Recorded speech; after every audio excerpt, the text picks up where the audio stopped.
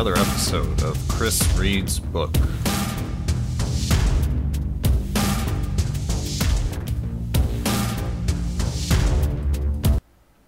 Welcome back to another exciting, tantalizing, scintillating?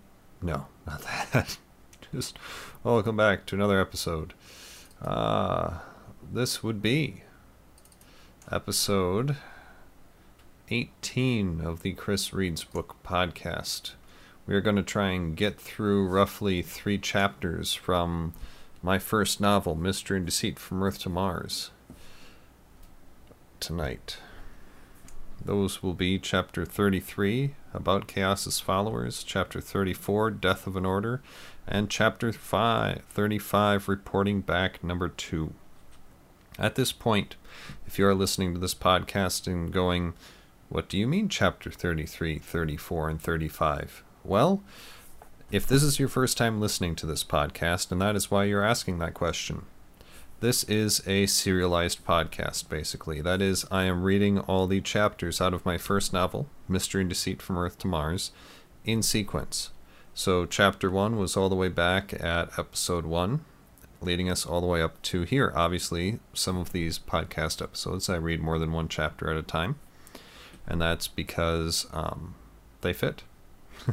Some of the chapters are shorter than others. I am Chris Pullman, and this is my podcast where I read my book to try and get a little more exposure, make it easier to consume. Because I don't know about you, but I find that it's a lot easier to get information while listening to it in podcast form. Stuff like Star Talk Radio with Neil deGrasse Tyson, or the TED Radio Hour from NPR. Really easy to get some really good information that way. So, hence this podcast.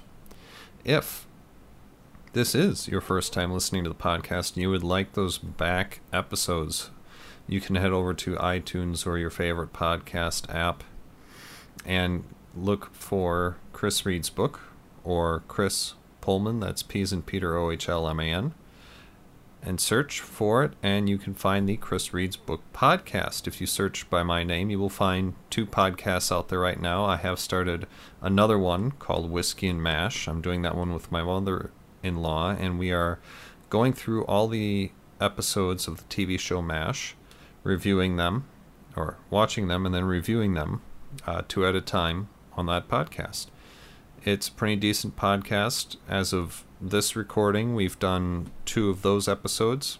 I would encourage you to go over and try those out as well. But anyway, on our website, narclaninc.com, that's narclaninc.com, you can find the raw MP3 files of both this podcast and Whiskey and Mash.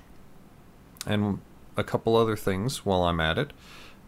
If you'd like to, you can hook up with Chris Reed's Book on Facebook and Twitter. I have those linked off of the webpage. And if you have any questions or comments like, gosh, Chris, this introduction is going on forever and you really need to pare that down for the next time, well, you can send those sorts of comments to Chris Reed's Book at narclaninc.com. That will come to me. I will read it, and I will take that into consideration for future shows. In the meantime, thank you for sticking with me through that. I don't script these things, so I just kind of ramble on as the mood strikes me. But at this point, why don't we go ahead and start in with our first chapter of the night, Chapter 33, About Chaos's Followers. So, what led up to Chaos's governmental takeover? I asked Eric. You, of course, mean the takeover of the government by pro-chaos politicians, Eric replied. That happened after we were forced to leave Earth. So as far as that goes, you know as much about it as I do. I doubt that, Eric. You lived through it despite being here on Mars, I replied. Exactly. We were cut off here as it happened. I only learned about it from history books when they were brought here by the first settlers. For my analysis, it was a coalition war, Eric said. I let that hang there, expecting more.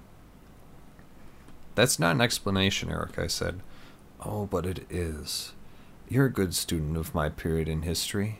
You tell me what happened on Earth after the Coalition War, Eric replied. Okay, I said, closing my eyes and clearing my mind.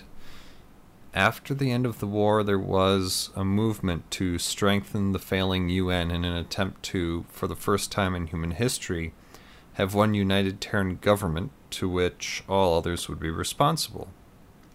As I recall, it was a hard compromise. The coalition powers were forced into accepting, as part of their terms of peace, some of the allied nations, especially a conservatively controlled United States of America, vehemently opposed such a move.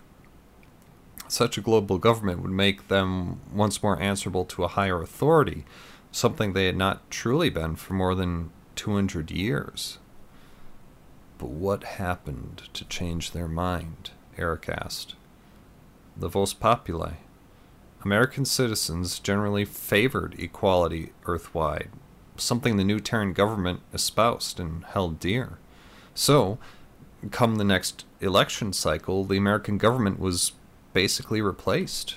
A new one was voted in that favored, and in fact voted nearly immediately to ratify, the proposed Terran government. A little revolution every now and again is a good thing, Eric said. What happened then? Well, okay, I said, remembering. In the new Terran government, there was the lower house of Commons and the upper house of the Senate. International judiciary from the UN simply transferred over. There was a prime minister, the equivalent of an American president. The first Terran government prime minister was Tian Shen. And what became of Prime Minister Tian Shen? Eric asked. He was assassinated after 1,000 days in office, I replied. Eric closed his eyes before he said, In this time of change, of great innovation, of governmental exercise and experimentation, we seek a new peace. One not born on to the people, but rather of the people. So many recently struggled so hard and gave so much for peace that we must respect it and, in doing so, respect their struggles. At the same time, and with malice toward none, we enter into a new kind of humanhood, new brother and sisterhood encompassing all peoples of all races and all faiths. We do not seek to make one people, but together to be a better assemblage of people. For when all things are taken into consideration, the equations put side by each, we find that we have more in common than not. Among such things, our most basic common link is that we all inhabit the same earth, all breathe the same air, and all care for the future of our children. So let now the word go forth, that we together will oppose any foe and pay any price in the defense of peace. Ask not what your new government can do for you, but what you can do for your world. Ask not what your government can do for your country, but rather what together we can do for the betterment of all mankind. For in such time as this, when we see so much pain, so much suffering and destruction left over from war, is when our humanity must show through the most. If we cannot now save the many who are poor, homeless, hopeless, and displaced from the recent conflict, then in no way can we hope to save the few who are rich. Let us, therefore, commit ourselves from this day forward to work together, to suffer joyfully toward a brighter future. It will not be an easy road to travel that we now start upon. Indeed, such a path will test our resolve time and again. Let it only strengthen us. When we encounter hardship, let us accept it gladly, and let such struggle as we undertake together for one another this day win us the right to have peace in our time. Eric opened his eyes then, locking them intently on me. Who said that? First Prime Minister Tian Shen, I responded. It was a pivotal and highly influential piece of rhetoric. It was part of his inaugural address. Very good. But what transpired just after his reign that is so significant? What political event happened to the Terran government between the coalition and insurrection wars? Eric asked. I had to think. Many reforms were undertaken in an attempt to rectify holes in the original government. It had been hastily put into place, and, much as had the young United States of America done, strengthened itself with such early reforms. But Eric's question indicated a singular, grandiose event. The near golpe de Estado? I asked. Le petit coup d'etat. Go on, Eric said, inclining his head approvingly. Well, with the whole world suffering the effects of post-war, especially countries surrounding the Mediterranean, supplies and materiel were scarce to begin with. On top of that, the government was focused on rebuilding its own infrastructure first, thinking that was the best way to go on and help its citizenry. But with supplies so scarce to needy people, of which there were many those days, dissent began to emerge and gain popularity. In the Arab-speaking world, this drew close attention due to the recent coalition war. But the dissent brought to a head in the Mediterranean world quickly spread across the net, finding receptive audiences around the globe. Among this crowd, the dissident message took especially strong root. A leader emerged from the group, capitalizing on the global unrest and rebuilding. Moreover, people across the globe that held high positions, both civilian and military, began to take the message to heart. Over the course of only a year or two, such supporters of the dissident cause were able to rally enough support to win seats in the next global elections. Their leader, that man from the United States of America, found his way into being the Speaker of the House of Commons, the dissident movement being the party with the highest membership there.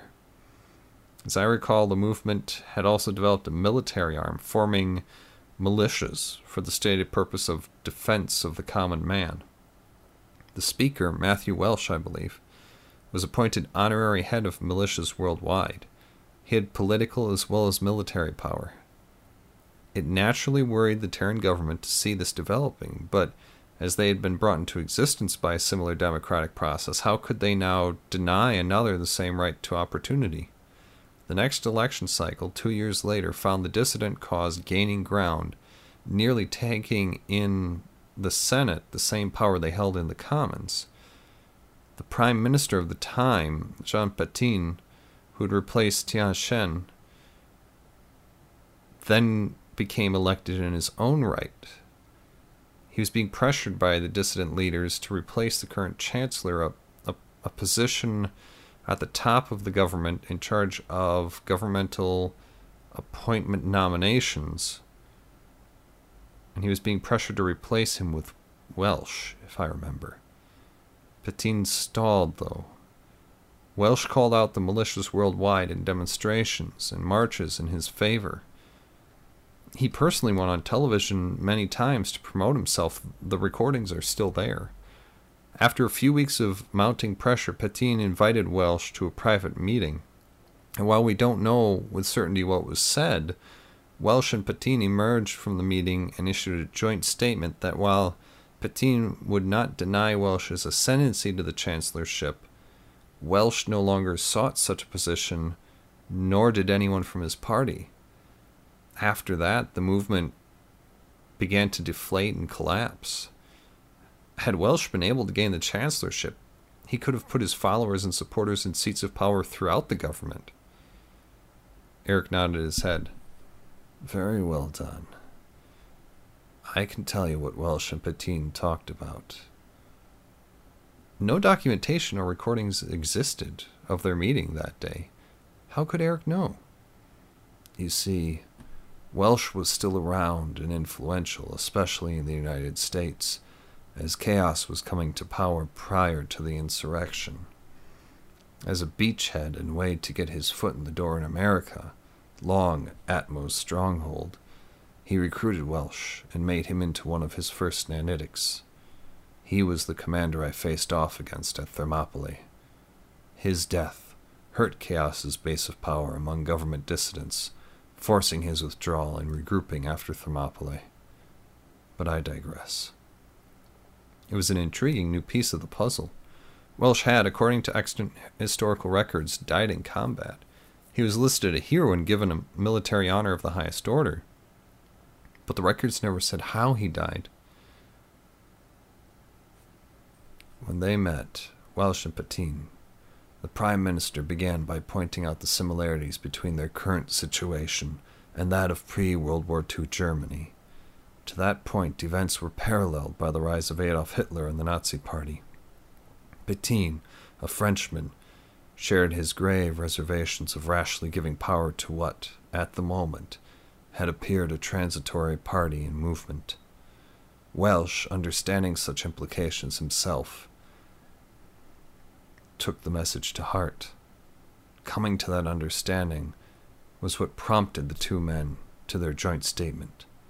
Petain's part of it recognized the power of the dissident movement, while Welsh's sent the message that they grew too powerful too fast. Petain's assessment proved correct, as the dissident cause slowly lost favor amongst the people due to its increasingly hate-filled message and militarized nature.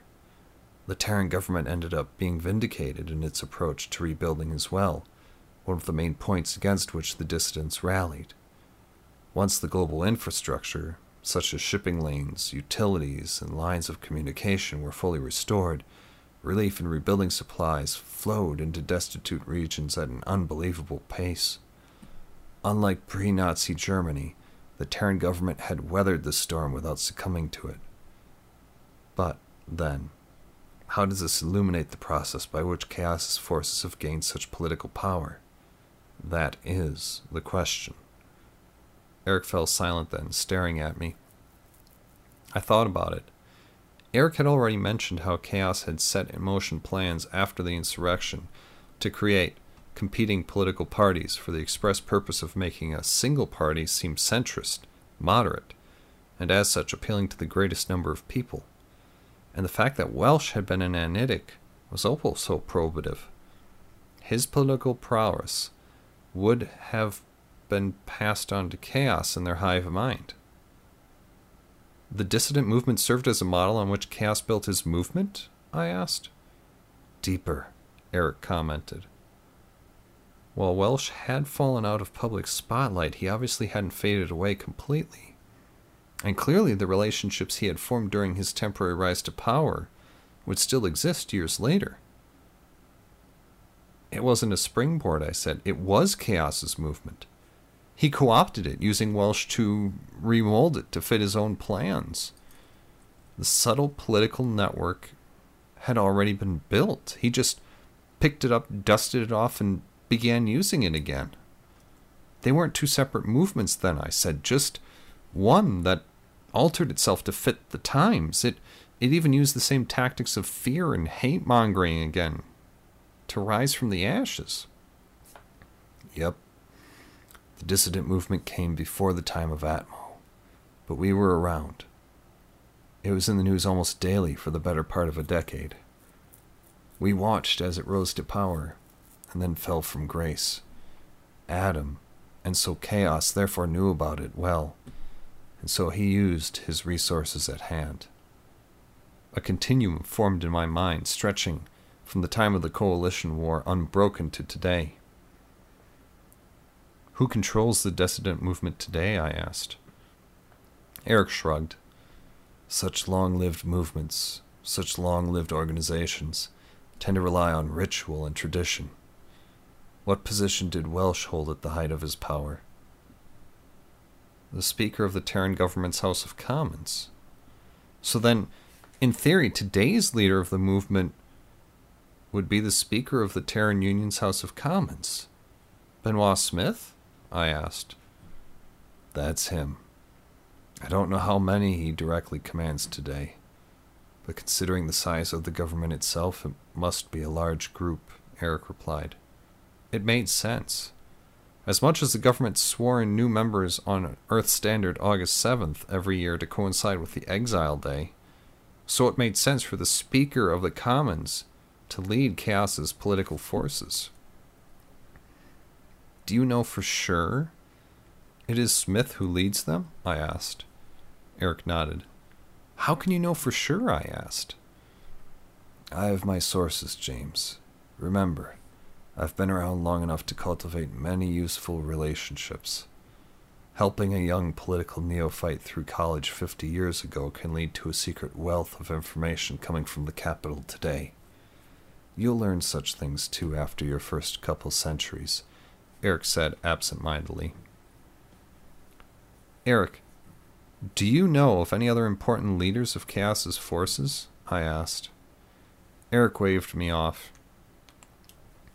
His mind was going off on another of his tangents. You ever fish when you were young, James? Eric asked, looking out his bay window with a faraway gaze. I knew better by then than to try and redirect his wandering mind. It would be like trying to stave off the ocean with a hand broom. Yes, of a sort. My father had enjoyed fishing with his father back on Earth when he was young. He always said he wasn't much of a fisherman. Always enjoyed the doing more than the catching. That the time spent fishing was the purest time he ever had. It tends to slow life down, to live for the strike of fish on hook. Teaches you a good deal of patience, too, Eric added.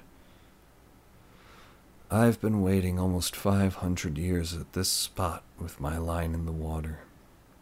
Waiting. Occasionally teasing the line, tensing it to make sure the line hasn't snagged. Now I can feel the nibbles. The lure is right and the fish is hungry.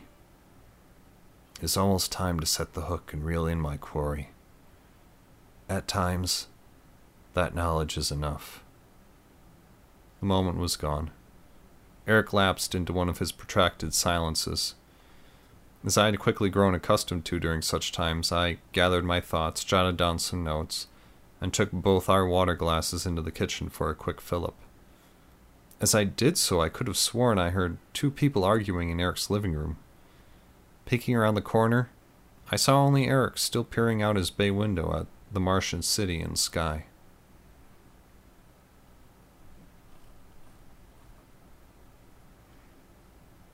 Chapter 34, Death of an Order. The TDF had one last position to clear of insurgent forces. Athens. In a bout of historical irony, Chaos had tied his last stand to the Acropolis Mount, going so far as to put in heavy defenses around the Parthenon. Chaos, vowing to fight to the last man, was well entrenched to do just that. It was a tactic meant to tie the TDF to the visage of conquerors, such as the ancient Persians, rather than the defenders of the civilized world, such as the Athenian Greeks. Fortunately for the TDF, his direct subordinate had a flair for monumental feats of machismo. He unilaterally organized Chaos's remaining staff into an assault force, which he brought out against the TDF. Since Chaos would not surrender, and as the TDF could not simply allow his militant insurgency to continue, the TDF was committed to a final assault as much as was Chaos. The TDF dropships landed on the Acropolis Mountain and were immediately beset by incoming fire. The problem with such a traditional assault was that all the combatants were nanite capable. Plasma bolts zipped through the air, striking stone, ground, and soldier. The firefight didn't last long, perhaps all of 10 minutes. In that time, the TDF forces managed to turn the flank of Chaos's general, forcing him in retreat toward the refuge of ton blocks of granite, the Parthenon. Shots began flying around outside as well as within the structure as the TDF forces pressed their advance.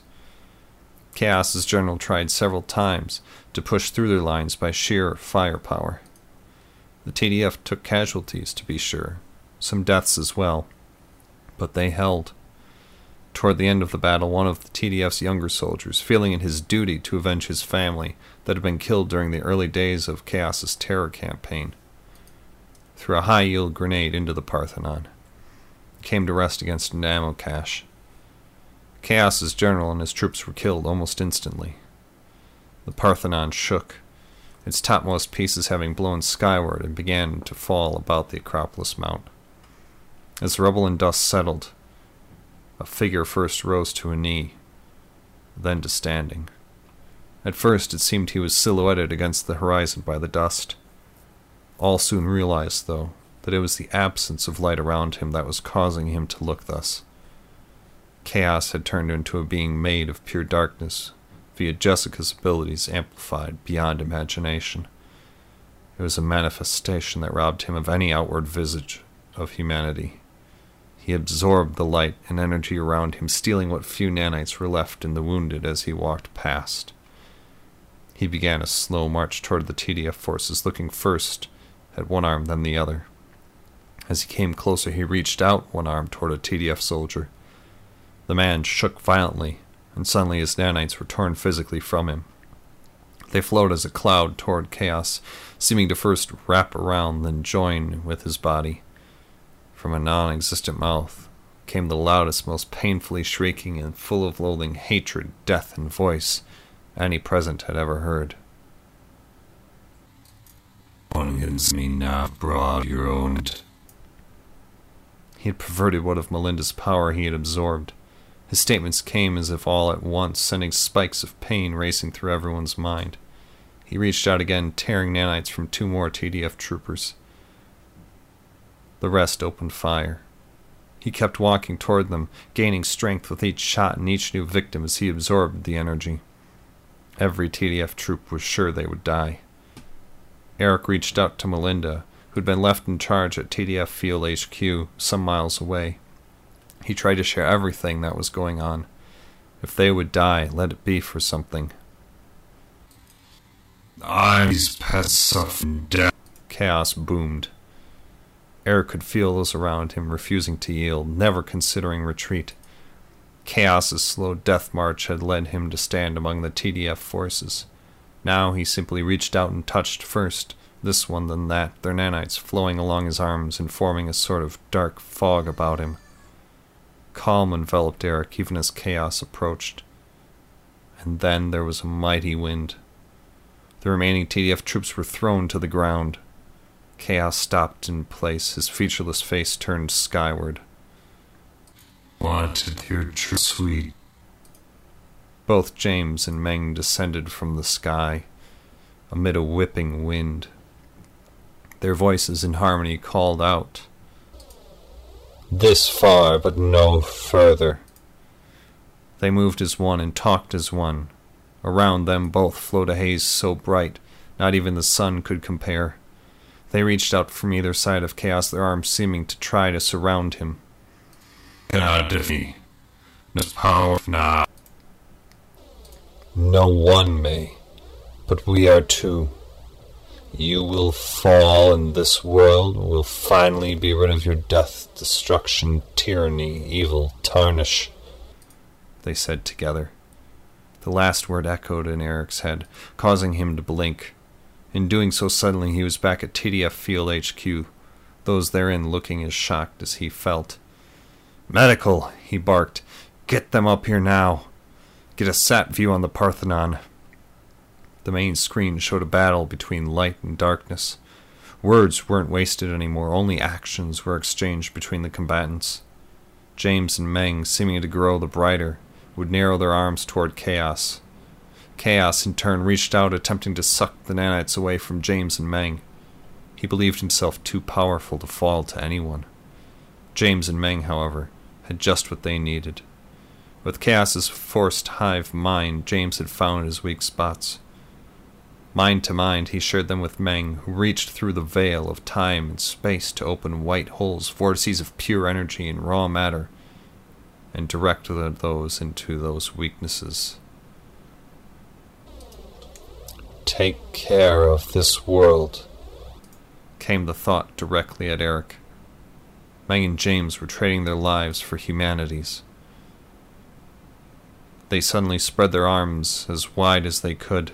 Swift winds spun around Chaos as light joined in the fray. The darkness that was Chaos began to leech off him, deforming his outline. A wail of pain flowed through all of the TDF elites, through their common bond.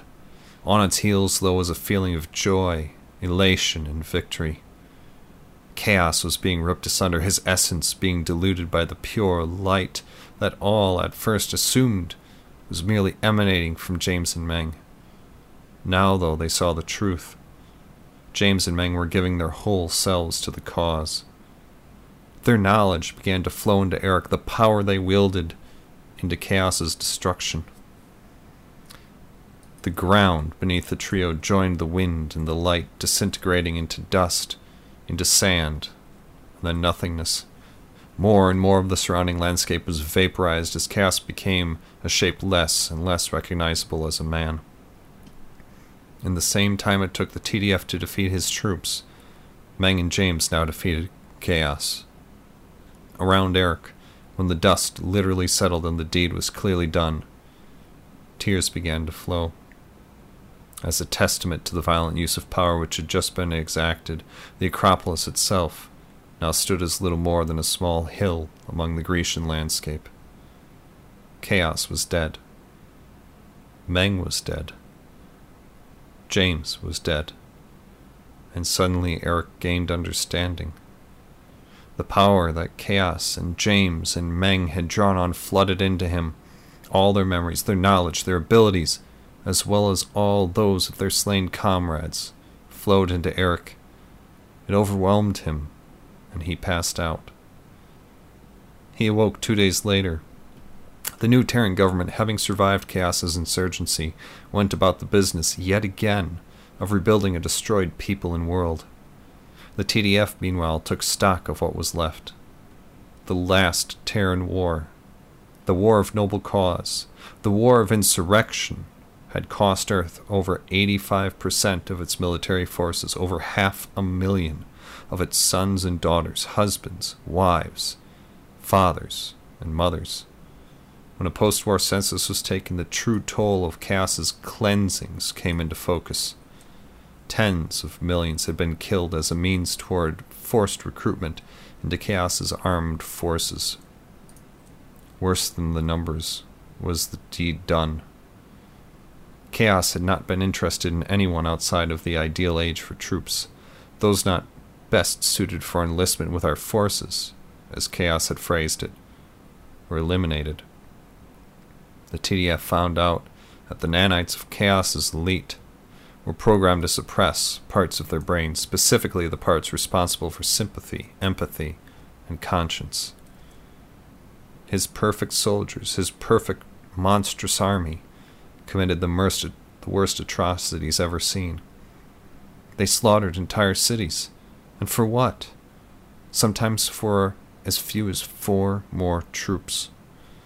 The world itself seemed to mourn the dead as rainstorms were reported worldwide for days following the Acropolis. In Eric's mind were thousands upon thousands of faces, voices, and warm embraces of people who simply weren't there at the end of the war. He hadn't just gained the memories of Meng and James, but Chaos and every elite who ever served under them. It was part of his reprogramming of the nanites that was meant to increase Chaos's strength. Civilian survivors of the war, understandably, were indignant and mad. They sought reason for their loss. Then attention turned toward the Terran government for answers, and the government went looking for a scapegoat. The TDF soldiers left alive were easy targets, the bulk of the bureaucrats being unwilling to defend them in any way. Those who had suffered and lost, who put their lives on the line every day for those they did not know, were labeled the aggressors. Some people saw them as mirror images of Chaos's forces and so capable of bending once more toward the evil he had brought upon the world. Generally, people became distrustful of the TDF. A movement gained ground, one aimed at removing the TDF eye blights from view. Every TDF soldier knew the insurgency had entered a new phase, one aimed at keeping their organization from using its ability to affect Earth in any way. Though Chaos was dead, his civilian followers kept his plans alive, those fueled by the natural blooming hatred of humanity toward the TDF. Months passed and the anti-TDF movement gained enough strength to bring charges against the TDF leadership. Being next in command, Eric was brought to account. Knowing the TDF as an organization were still too powerful to oppose directly, the government and its courts treated its members as dignitaries. Hostile, uncontrollable dignitaries, but dignitaries nonetheless. They made no attempt to hold the members of the TDF. though they had no reason to either. The TDF leaders always made their court appearances on time, never begrudging their once-and-again allies in the government for their actions. Courtrooms were always packed to capacity with live feeds going out over the WorldNet. The tribunals were farces, effective nonetheless in spreading hatred. As weeks passed, the future became all too clear. Members of the TDF elite could not be jailed or killed. The Terran government hadn't the technology or capability. The tribunal at Nuremberg, the largest and most widely encompassing of the court cases, came to a close on July 7th, rendering its final verdict at 11 a.m. As a direct result of that ruling, the Terran Prime Minister asked the TDF to leave Earth, to forsake what family they still had left. Earth could not force them to leave, but it didn't really need to. Had they stayed, the citizenry of Earth would only have grown angrier, more spiteful, and would have focused their energies on the TDF instead of rebuilding. This the TDF could not allow. Earth had suffered an intense wound and needed time to heal and recover. Time it would not have if they stayed. So they decided to peacefully depart. They left some of their kind behind, hiding in secret. It wasn't that hard, actually. With casualty lists even so many months and years after the war yet being finalized, they simply slipped in a name here or there, gave the person a new identity. Overall, though, the TDF died the day of the final tribunal's ruling. Going off-world, they could no longer recruit, their membership could only decrease. Feeling at the time, though, that Earth was safe, they felt it a worthwhile sacrifice.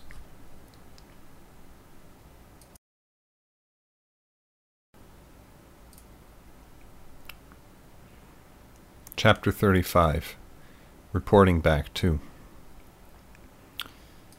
"Tim, what's gotten into you?" I asked. He'd been acting skittish for the last half hour as I shared some of what Eric had been telling me. Tim bit his upper lip, saying, "They came here and asked me a few things." The sensors. I felt my heart skip a beat, then immediately quicken. "What did you tell them?" I asked. Tim shook his head.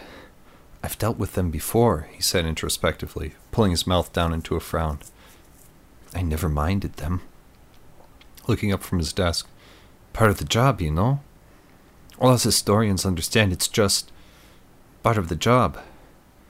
But this time," he said as he furrowed his brow, squinting ever so slightly, "it was different." His breathing came sharper, louder. "They have me targeted, James. They have me in their sights." "What did you tell them?" I asked again. I told them I had seen proof of Eric Bowman's involvement in our defense. I told them about the picture." Intently I asked, "Why?" Tim leaned forward as he said, "They threatened my kids. Said they weren't sure my home was the right place for them. Said they were sure social services would back them up, that a seditionist house wasn't a healthy and nurturing environment for raising children.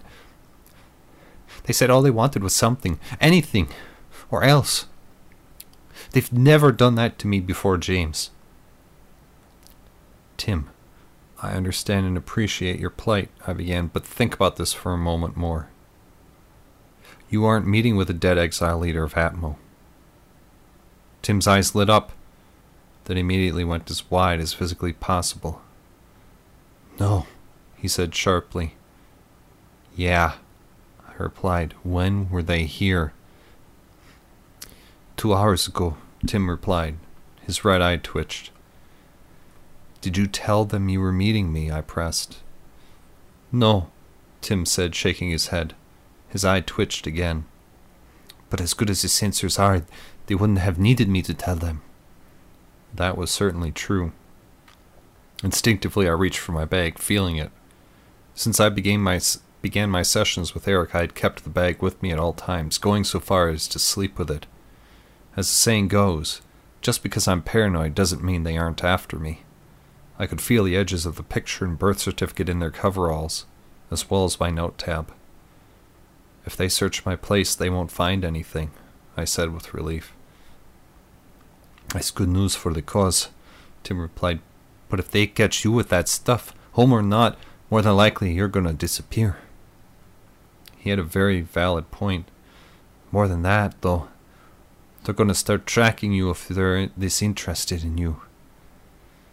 Oh, crap, I said. Sensors followed people and made them and anyone they knew disappear. Eric, I mumbled. They would undoubtedly follow me back to his place. What would happen to him if they found him out? My mind leapt forward, then grasping onto a passing thought like it was a lifeline. Eric's been hiding in plain sight for centuries. His might be the one place I could safely go. Listen to what you're saying, James, Tim exclaimed. You're suggesting that leading these sensors to the home of Eric Aaron Pullman would be not only a good idea, but the best one right now. I agree, Tim. It sounds nuts. But where else am I going to go? Your place? Tim opened his mouth, immediately closing it without speaking. I couldn't go home, and could go no other place the sensors would know of or expect. It's the only option right now. How would you get there without being noticed? Tim asked. I don't know that's possible, I said as I peered out Tim's office window. What do you mean? Check out the government cuts chilling on the lawn, I replied, pointing to a couple on a grassy knoll outside the building. If you had ever interacted with sensors, the two would have caught your attention right away. They simply seemed to be relaxing and enjoying each other's company, but, even as had been true centuries ago, their haircuts gave them away. They just can't help themselves, can they? I murmured. Spocky and pointed sideburns, shorter cropped hair parted and spiked to either side on the one, longer hair up in a bun on the other. Wow. Missed them, Tim said as he followed my line of sight. His eye twitched again. Those the two who came and said hello earlier, I asked. No, Tim replied. No eye twitch this time. He was telling the truth. Then this is more than just a passive investigation, I commented, remembering how my one reporter friend had described things to me before he had disappeared. Sensors were on him around the clock, cycling through multiple teams. Always, the men and women had the same hairstyles. Can you drive me? I asked Tim. Yeah, sure, Tim replied.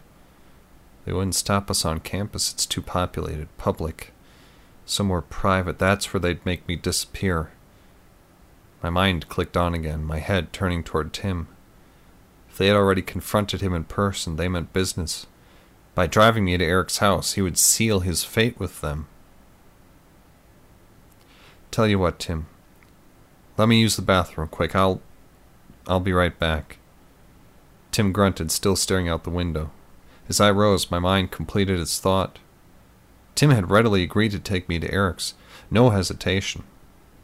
It would be sealing his fate, his daughter's fate, to do so. Unless he had already made a deal.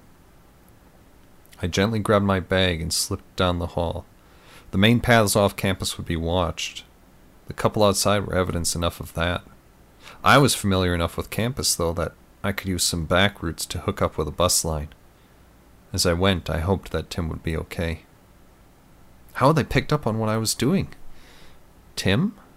Ahmed? One of my friends from the paper? Who had said something to the wrong person? As Eric had been saying, the government had just about eliminated Atmo from history, but not entirely, not yet. The bus dropped me off 2 blocks from Eric's house. The entire ride, I did my best to look casual while keeping an eye out for any sensor tails. I felt confident none had followed me. As I climbed Eric's steps, I found myself rehearsing my plea to him. Before I could knock, though, the door opened. There stood Eric, door in one hand as the other gestured inside. The scene was so surreal as to freeze me in place. My mouth stumbled over the words I wanted to say. Eric, I know it'd put you out. That is, I know you'd be in a pinch if He rolled his eyes before taking a step toward me and dragging me inside. "You're welcome here. Know that first. Second," he said as he released my arm and shoved the door closed, "you're safe here.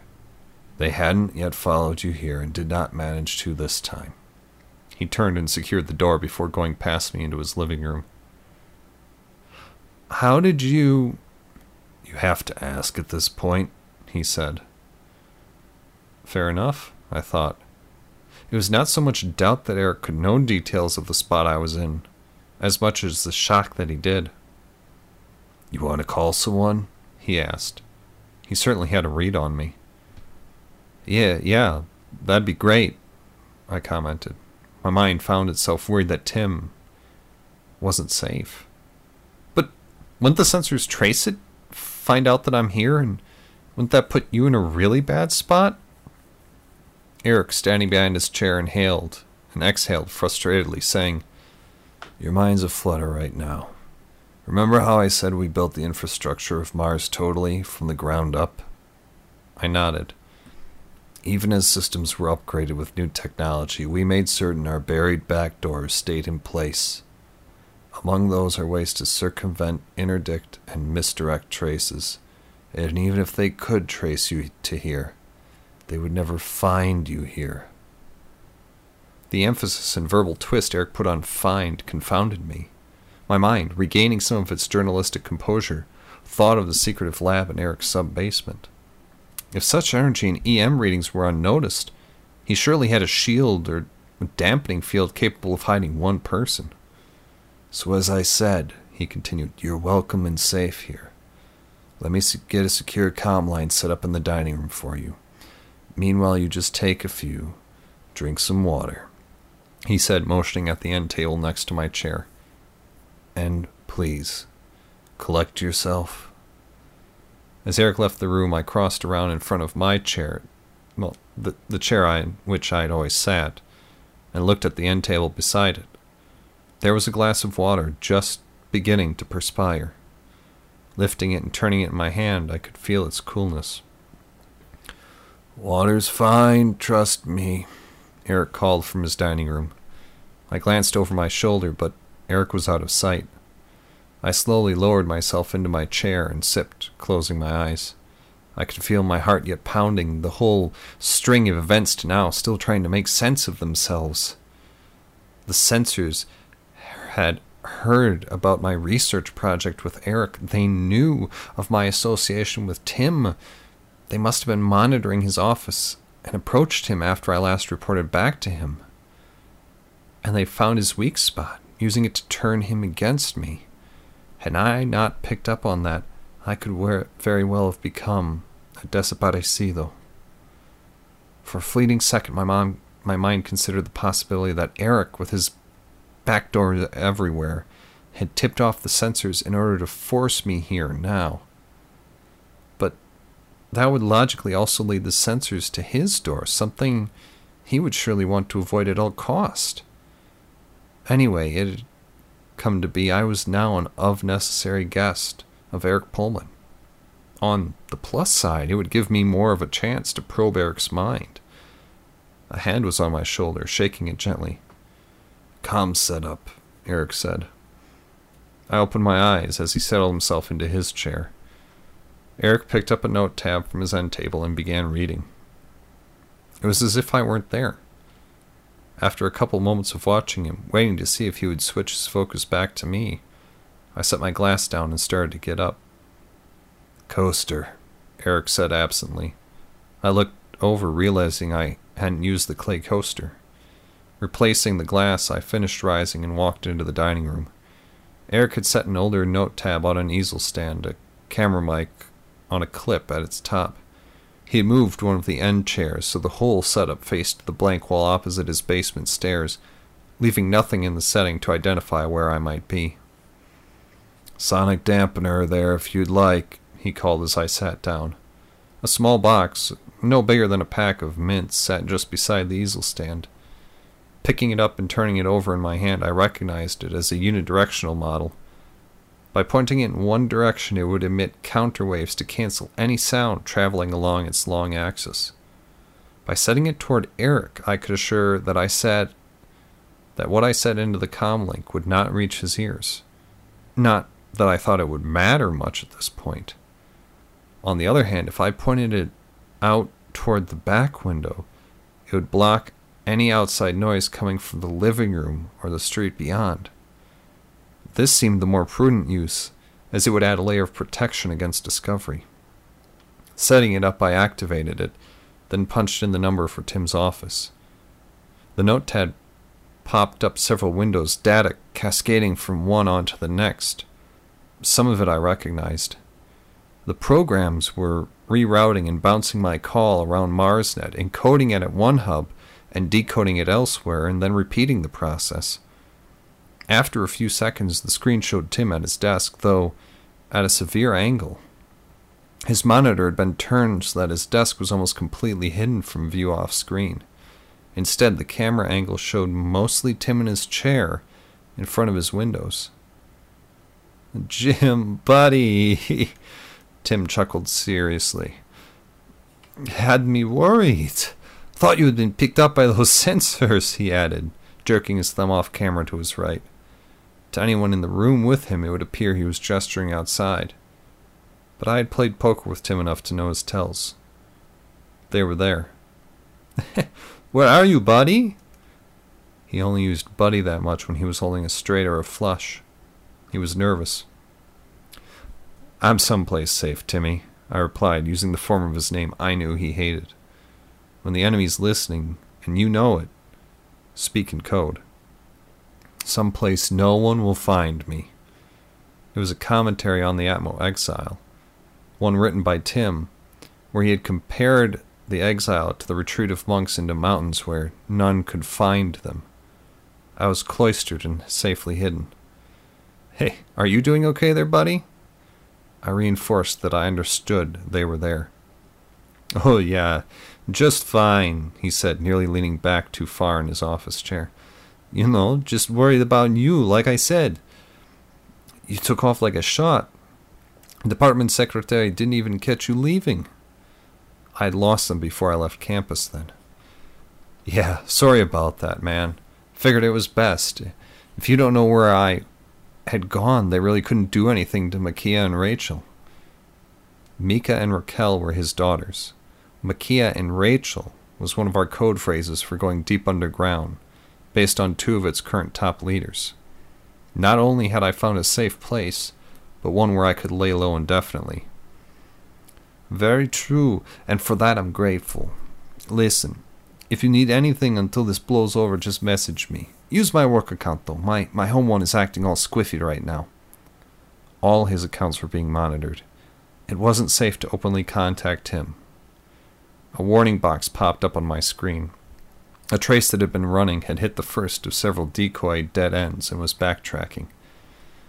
"Damn hackers," I replied. "Well, hey, listen, I should get going. I just wanted to make sure everything was okay by you." Tim's eyes shifted right, then snapped back to the screen. They were telling him to keep me on the line longer so the trace would have more time to work. "Hey," he chuckled, "no need to cut it short." The note tab related that the trace had hit another decoy dead end. It was adjusting again. "Hey, sorry, buddy. I really should go." I purposely looked right, both to check in on Eric and for effect. I nodded and said, Yeah, I'll be right there. "Tim, look, this guy I met on the metro had an uncle, grew up around LNH. He said he'd tell me a few of his uncle's stories over some drinks. I called you when he stopped off and went to the loo, but hey, I'll call you again before the tourney starts, all right? We need to settle who's going to take the green jacket this year. Look for me off the 18th, huh?" I looked right again, saying, Yeah, be right there. Yeah. Gotta go, Timmy. Talk to you soon." I closed the link before he could again protest. A summary screen came up. Eric was suddenly leaning over my shoulder as he deactivated the sonic field. "Good thinking with that," he said, tapping its casing with a finger. "Let's see what we got from them," he added as he reached in and tapped a few menu commands. As the summary scrolled, another window popped up labeled Backtrace. They're getting better. Made it through 3 full decoys and firewalls." "How many did you set?" I asked, feeling a trace of nervousness returning. 23, Eric said offhandedly. The second window streamed results. Wow, New Langley. Impressive. They really are focused on you. My eyes widened. The CIA was in on this? At least the Mars Bureau, yeah. And there's their trace program, Eric said, pointing past me at the screen. Multi-adaptive polymorphic AI based on a hexadecimal system. He whistled. Had never seen it run yet. No wonder they breached 3 levels deep. I don't understand, I said, twisting in the seat. Looking down at me over his glasses, Eric said, It can learn on the fly. It's like a bloodhound, but better. Not only that, in base 16 architecture, it's smaller, too. Smarter and smaller. Quicker to run and less noticeable. If I had the time, I'd love to dissect this thing. Their trace, I asked? Yeah, kind of like a worm in ways. A worm and a Trojan base, Eric said as he flicked the window to scrolling. Code flying off the screen upward. Caught a copy with my defense program. See, by the second decoy dead end, I had it. If it could have made it to the 7th, it wouldn't have gone any further. Not this guy, he said, again flicking the code window. My program would have adapted by then. Could have kept this guy chasing its own tail indefinitely. Must have been a good biohacker, though. A hacker? The CIA uses biohackers, I asked. Sure. Best people to get you into secure systems. Why not use such a tool? Also cheaper than penning them up in a prison someplace, Eric replied. But there's, for sure, no way they could have traced me here, I asked. Not by a long shot. And your little bit of misinformation will have them going a totally different direction, too. A day's high-speed train ride away? Nice touch, Eric added. Martian Sweetgrass, where the PGA Solar Masters was being played, was directly opposite Olympus Mons province, fully halfway around Mars. We journalists have our moments, I quipped, feeling a sense of truly relaxed calm coming over me. Tim and his family would be all right. He didn't know anything, and so couldn't be held responsible. And I was safe, too. That you are, Eric said as he straightened. So how about we get to some more of those questions of yours? Seem we have a newly enlarged pool of time for them.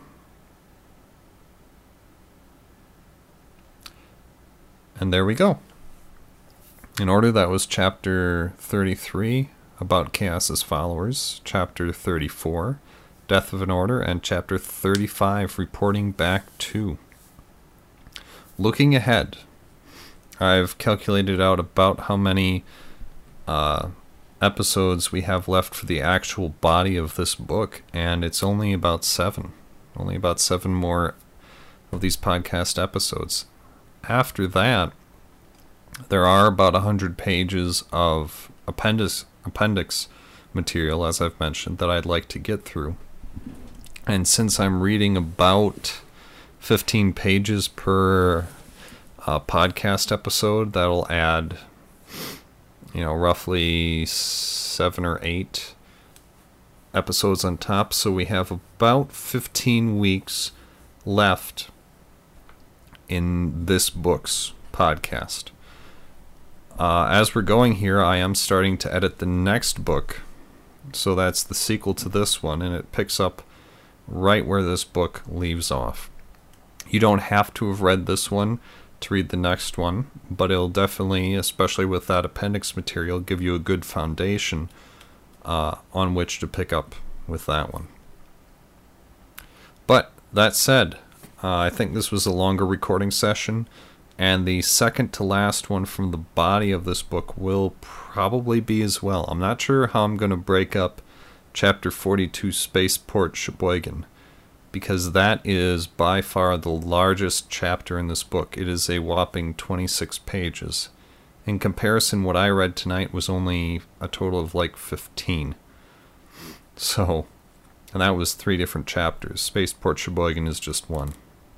But anyway, if you liked this episode, if you like this podcast series, if you like Chris Reed's book, the one thing you could do to help me the most would be to share this podcast with a friend. Share it with a family member.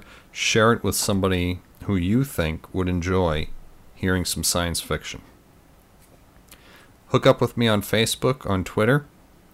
Also, if you have any comments, any questions, anything you would like me to see, go ahead and email me at chrisreadsbook@narclaninc.com.